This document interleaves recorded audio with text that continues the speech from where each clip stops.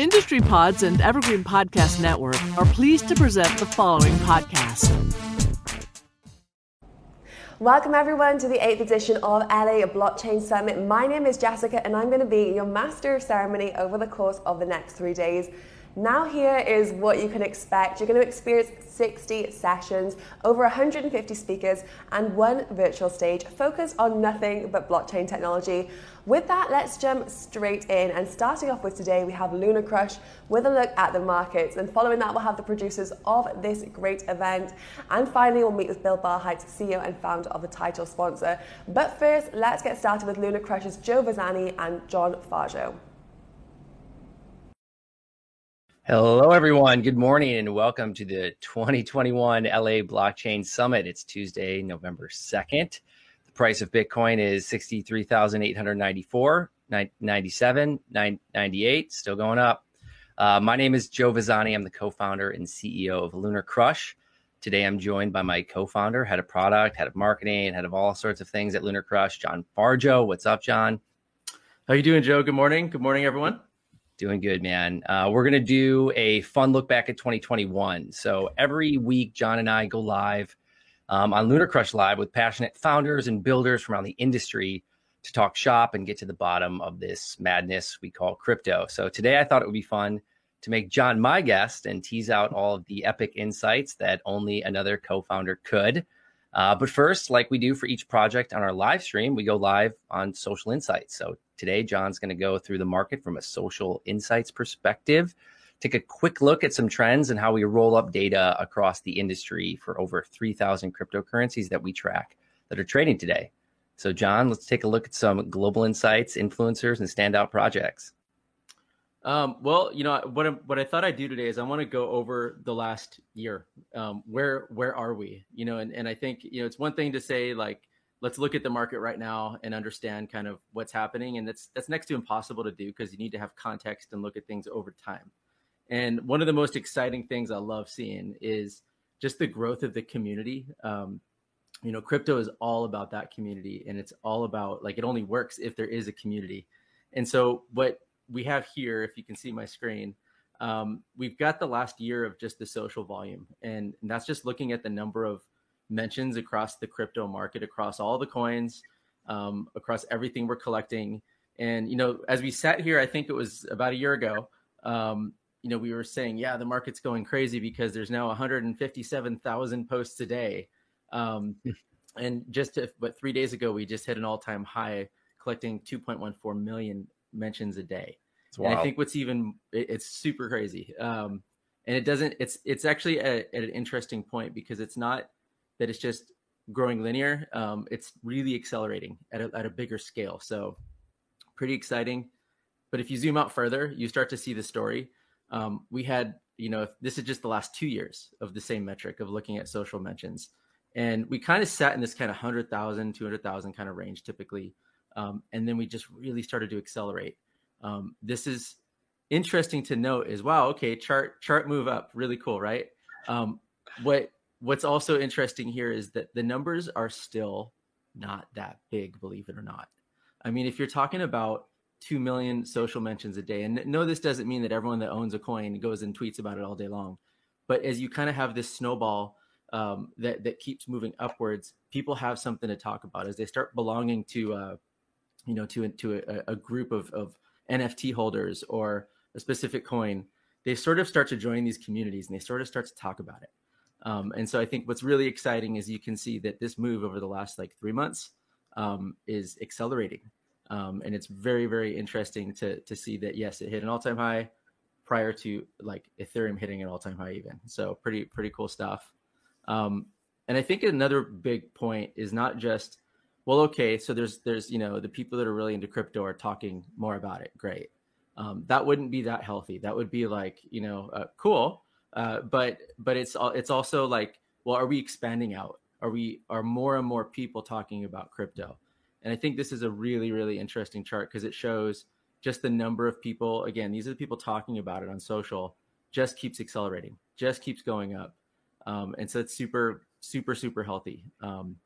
And that's just, you know, for today, I think that's what I'm going to share as far as this goes, Joe. But But yeah, what else you got for me since you're interviewing me?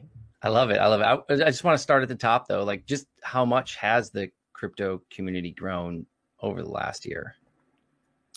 Well, I mean, if we're talking about, there's 800,000 unique people talking about it each day, right? And so when you look at that, still, these are small numbers. And a year ago, we were saying these are small numbers. And so it's growing rapidly, though. That's the big point to make out of all of this right now. Okay. And so it's like Elon this, Elon that, like institutional money is in Bitcoin now. I think all things aside, the story of 2021 is it still has to be layer one, Ethereum competitors. And do you think that this market exists today the way that it is if ETH gas fees scaled and these layer ones don't have this kind of priority one competitive advantage that they have with gas fees? So that's a tough question to answer, but I'll start by saying, the ETH gas fee, I can't even ETH gas fees. I can't even say gas this morning. It's too early. The gas fees wouldn't be high if there was an extraordinary demand, right? So you have to start there, and you have to also say, it's really easy. We see these people post screenshots of their MetaMask wallet going, look at these ridiculous gas fees. Again, that's because there's a lot of demand. But I'd say, it's not all bad, because if you look at it, obviously there's ETH2 coming out. Obviously things are going to improve, but this creates an entire new economy of other projects that are, I don't want to say taking advantage of, but really leveraging the fact that really it's this chart in front of us right here. They're leveraging the fact that really all tides are rising right now. Not a single other like main competitor, if you want to call them that, to Ethereum has gone down this year. Let's put it that way. And if you look at that, I think it creates some interesting opportunities. I do have some of that data. So if you look at just Ethereum alone, it absolutely insane. Like, it's completely impressive here. Like, you're talking about something that went up 1,000%. As we have this conversation about gas fees being a problem, went up 1,000%, but not just at a small scale. It's $531.7 billion. It's also in the middle of a multi-trillion-dollar opportunity. And so, again, still, I don't want to say Ethereum's early, but it's pretty early still after all of this. And although the community's only grown by 205% in terms of social posts, remember, that's at a super high scale. That's like saying, like, hey, let's get Apple to double again and Google to double again. It takes time. And so I look at this like extremely healthy, and talk about optimism going forward. What an amazing next year ahead there is for Ethereum. But I do want to point out some of the other ones that you're saying, where we've got, Polygon taking advantage of the fact that, hey, we need cheaper transactions. We need faster block times. We need faster confirmation times. And it's gone up almost 15,000% in a year. So you would have made 15,000% on your money almost. And again, this is not a tiny market cap. We're talking 12.87 billion, and the community is really digging it, right? They're up 900. Their engagement is up 920%, meaning that every time that someone posts about Polygon, there's a whole ton of engagement going on in those posts. It's not like there's, people spamming and then there's a bunch of empty posts. These are really heavy. There's a lot of discussions going on, led by the amazing team over at Polygon. So pretty exciting. Solana, my goodness, up 14,330%, $61.35 billion market cap, and its community has gone absolutely crazy. If I go back to like the middle of this chart 6 months ago, I believe that was like there was like hackathons and things like that, and they were really investing in their ecosystem, and the amount of dApps that are being built on Solana is just like amazing. So this great is NFT really ecosystem too. Huge, man. Yeah. Really exciting. And so this is, and to say, and one other point too is, I think we look at things kind of siloed, like, hey, there's this Ethereum ecosystem. Oh yeah, this is what's built on Polygon. This is what's built on Solana. And I think people tend to think of these as like isolated kind of buckets. And I think what's really happening though, is there's this overlap. There's liquidity being pushed around. There's bridges that are going on. There's Wraps tokens. There's all sorts of different things. There's NFTs that are, fundraising on one blockchain, and then they're launching on another. And so I think what's happening is there's this this really like kind of more like integrated approach versus I think some tend to look at these all as competitors in a sense. And I don't think that's what crypto is about. And I think we're going to see a lot more kind of overlapping of these chains as we move forward. Another one that's been absolutely phenomenal, talk about amazing. Terra's got UST, they've got, what are the Anchor protocol and all these amazing applications built on top of it. Outstanding performance, 14,861% to a $17 billion market cap. But I mean, look a year ago, it was 28 cents, 28 cents. And those number of social posts, that's not a typo. There were 2 social posts on one day. So, to go from 2 to 11,574 in a day, and it is absolutely accelerating. This is one that we keep tracking, and we keep mentioning it because it keeps ranking really well on our site on LunarCRUSH. And just to go back real quick on like Ethereum and bridges. I mean, Terra has they have a ton of liquidity on just Ethereum with UST and wrapped UST. Polygon with Matic has $1 billion in staking going on Ethereum alone. They're prioritizing these bridges. They're prioritizing interoperability, and it looks like it's paying off in spades. Well, and in theory, if the community keeps growing the way that it's growing, and I don't believe it's going to keep growing the way it's growing, I actually believe it's accelerating across the board. And so if that's the case, as everyone scales, they're going to need to scale again and again and again. And they're going to need to work together to build applications. Because at the end of the day, it's about them working. It's not about what chain you're on. It's about providing benefit to the user and a seamless user experience. And, doing things like when people say that, be your own bank. Well, that means it needs to work. It needs to work seamlessly and everyone can use it. So I think it's really important to think through that. Like certain chains might have certain opportunities that others maybe don't have, or it's an opportunity to onboard more users into an application. So pretty exciting. One more thing, I think this was the last one I just wanted to show, and there's so many other. I mean, I just highlighted a few here, but Cardano, it's up 2,000%. But again, that's at a huge market cap. We're talking about it going from, what do we have here, 9 cents to 297. And then back just a little bit, and it's still right now at 62.58 billion. Its community has gone up over 600% this year in terms of number of posts, and I believe that's coming from even more individuals as well. So pretty exciting. I mean, this is like, there's a lot of really cool things going on, and I think it's not necessarily slowing down in any manner. It's accelerating. So, but what do you got for you, Joe? Yeah. What do you say to someone though? So you're sitting around in the holidays and someone, comes over that isn't into crypto and you're showing them 14,000% Polygon, 2,000% Cardano. And they're like, John, this is fake. Like, what's going on here? I mean, how do you explain that to someone that's new?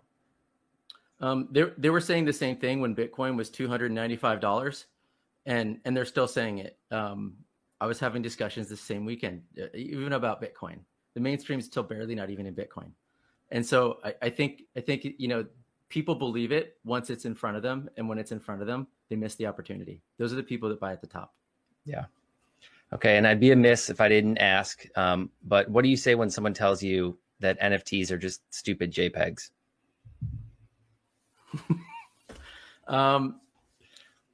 It's getting to the point where I feel bad for them, I guess. I don't know. Look, we've got entire businesses and brands that are being either onboarded into the NFT space, or they're being built out of the NFT space. I think if you're talking about where this is going, and you might just look at something visual and go, wow, that's neat. Well, that makes you love it. But what they're ignoring is the fact that there's an entirely new business model being built on top of these. NFTs will provide access. They'll provide governance. They'll provide, rights. They'll provide yield. You can collateralize them coming up in the future here. And so I think there's so much happening that it's so difficult to make people understand at face value. And I think it's just like kind of when you meet someone and you haven't talked to them before, you might like the way they look or you might not. And then I think once you start to get to know them, it's kind of like, wait a minute, there's more to this. And I think that a lot of people just don't get it. They don't understand when they see that a CryptoPunk just sold for, I think there was a notice I saw last week about 500 and something $million. And we were joking, which government bought this? Yeah. And, why did someone pay 500 million for a CryptoPunk? You have to ask that question. I've seen some articles. It might not have been 500 million, but we'll have to retouch on that. I do. So lead into the next question though. Why are people paying millions of dollars? Because there's a difference between, hey, I'm going to put $10,000 into this new market and I'm going to kind of test the waters. I mean, people are going full steam into this with money, and I know there's a lot of money flowing around the industry that might not have anywhere else to go. But I mean, why put millions of dollars into some of these things and collection? Well, I'd say, that phenomenon isn't really just limited to CryptoPunks. I'd probably also say, I'd throw Bored Apes in there. I'd throw certain VFriends NFTs in there. There's a lot going on around this. And I think part of this comes down to status. I mean, there's definitely a status element to it. I remember it was the Met Gala and Alexis Ohanian had the pin with his wife, which was a CryptoPunk, and he was with his wife. That was outstanding. I loved it. And it's a statement. That's a statement. It's a statement that it's part of pop culture. It's cool. But at the same time, it's also very rare. And they're coveted. And so if there's enough people that want very few things, there you go. It doesn't stop. And I think that there's a lot of different reasons why this is an important thing to consider. And you could go back to any sort of collectible in history, and if you have a finite amount and a lot of people wanting them, it's the same thing that happens. So I think we're kind of getting that sort of snowball effect with the NFTs. And do you think we get to kind of this critical mass of utility with kind of rights and access with NFTs before we see, maybe some sort of pullback in that space with some of these collections? Or are we going to see enough kind of new innovation on like the collections and the art side of it to kind of hold us through? Or do you think we see kind of like a goalie of, hey, like these NFTs came out, like there's all these fun ones, but there's not enough utility yet, I know we've talked to a lot of folks like on the B2B side doing like authentication of documents, or is it just going to go straight into that? Look, it depends. It's just like if we're talking about coins, they're not all going to work. They're not all going to survive. Some people are going to launch JPEGs on a blockchain and call them NFTs and walk away and get a cash grab and walk away. Other people are going to build massive communities. They're going to build massive utility, and they're going to have, they're going to be at a point where the community brings it to what you're talking about. It's not like, two founders can sit down and go, yep, we're going to build this forever. And it's going to keep going, and it's going to adopt all where NFTs need to be. I think it really revolves around the community and how much is that community growing. That's why I'll say we will be focusing a lot more on NFTs in the future. I'll just leave it at that. Social listening guy talking about community. So Elon, again, it's like Bitcoin. We're back. Let's go back to May. We all think that we're going through like this super pump cycle.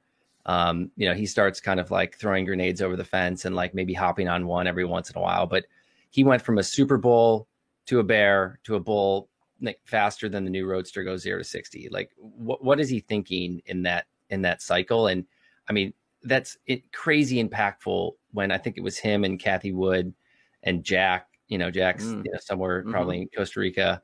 Like, look, why, like that turned the entire market around at that one moment. I mean, what's he thinking during that process with all the other stuff that he's got going on? I mean, look, when you understand what like Elon's thinking, let me know.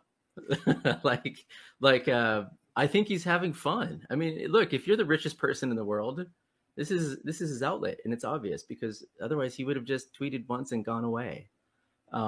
He knows what he's doing, and to do what? Other than I think him having fun and tweeting about Dogecoin and saying that they're going to launch a Doge rocket to the moon and all that stuff. I think this is interesting to him, and I think he likes the model. I think there's also like, look, we're in our business is in California, right? And Tesla's moving out of California to Texas, and why is he doing that? I think he probably has a distrust of government. Would be one of my guesses, but I don't know. I hope Tesla launches a phone. hooked into Starlink and all that. There's more than rumors about that thing happening. So I don't know, man. What I'm going to ask you, what's your thoughts? What about Elon? Why do you think he comes in? He's kind of wishy-washy on Bitcoin, especially. Well, when you just said there, like he has a distrust in government, and it's like, I probably don't know anyone that's probably closer to that, but also kind of on the outside and sees a lot. And I think you kind of hit this point when you're kind of almost like this like global citizen, that he probably feels like he has access to do kind of anything. And I think it might have been like a little kind of like a fake jab to like, hey, we got to do a little bit better here.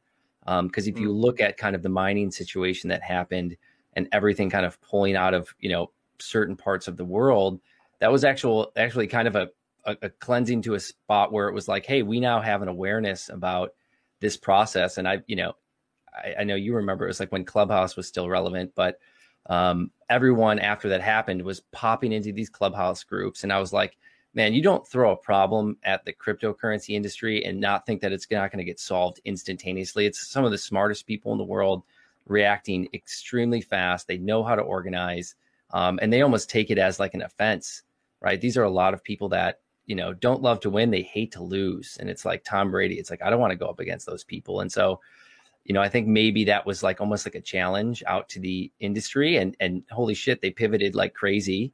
And, look at where we are now and look at the communication that was happening. Look at Nick Carter, look at El Salvador, look at some of these, Twitter spaces that were going on with 10 to 15,000 people.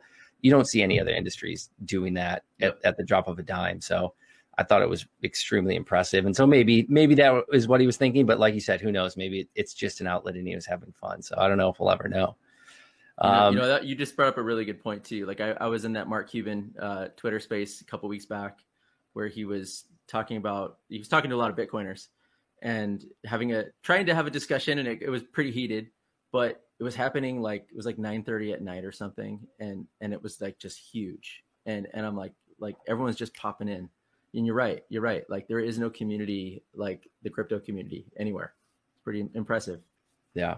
So just a couple minutes left. Couple more here. Top headline from 2021 that you knew was going to happen. So, I'll start by saying I knew that bankers would still be against Bitcoin. Like I still knew that Jamie Dimon would still be calling Bitcoin worthless. I think you could pretty much guess that would happen. I thought there would be a Bitcoin ETF. And I wasn't surprised about that at all. I didn't know that multiple would be going on. I didn't know that there would be multiple, and now they're talking about other ETFs. And so that's fascinating to me, but sort of knew about it. I think the other piece that seemed to be falling into place, I think like Jack Dorsey said, there's nothing better that he should be working on in his life than Bitcoin. I think that you definitely saw that enterprise is going to move in to crypto. At the same time, I'm surprised it hasn't moved in even more. When you see Michael Saylor gobbling up all the Bitcoins out there, and Jack Dorsey way into Bitcoin, I'm surprised that we haven't seen so much more from the rest of, we'll call it the entire S&P 500, just getting into crypto. I think half the problem is probably the people at these companies. This is all new to them, and for them to just like throw billions of dollars in is scary. It's not straightforward enough yet. And so I think we're going to see more of that, but I'm not surprised that enterprise is getting in it, and I'm also surprised that there's not more.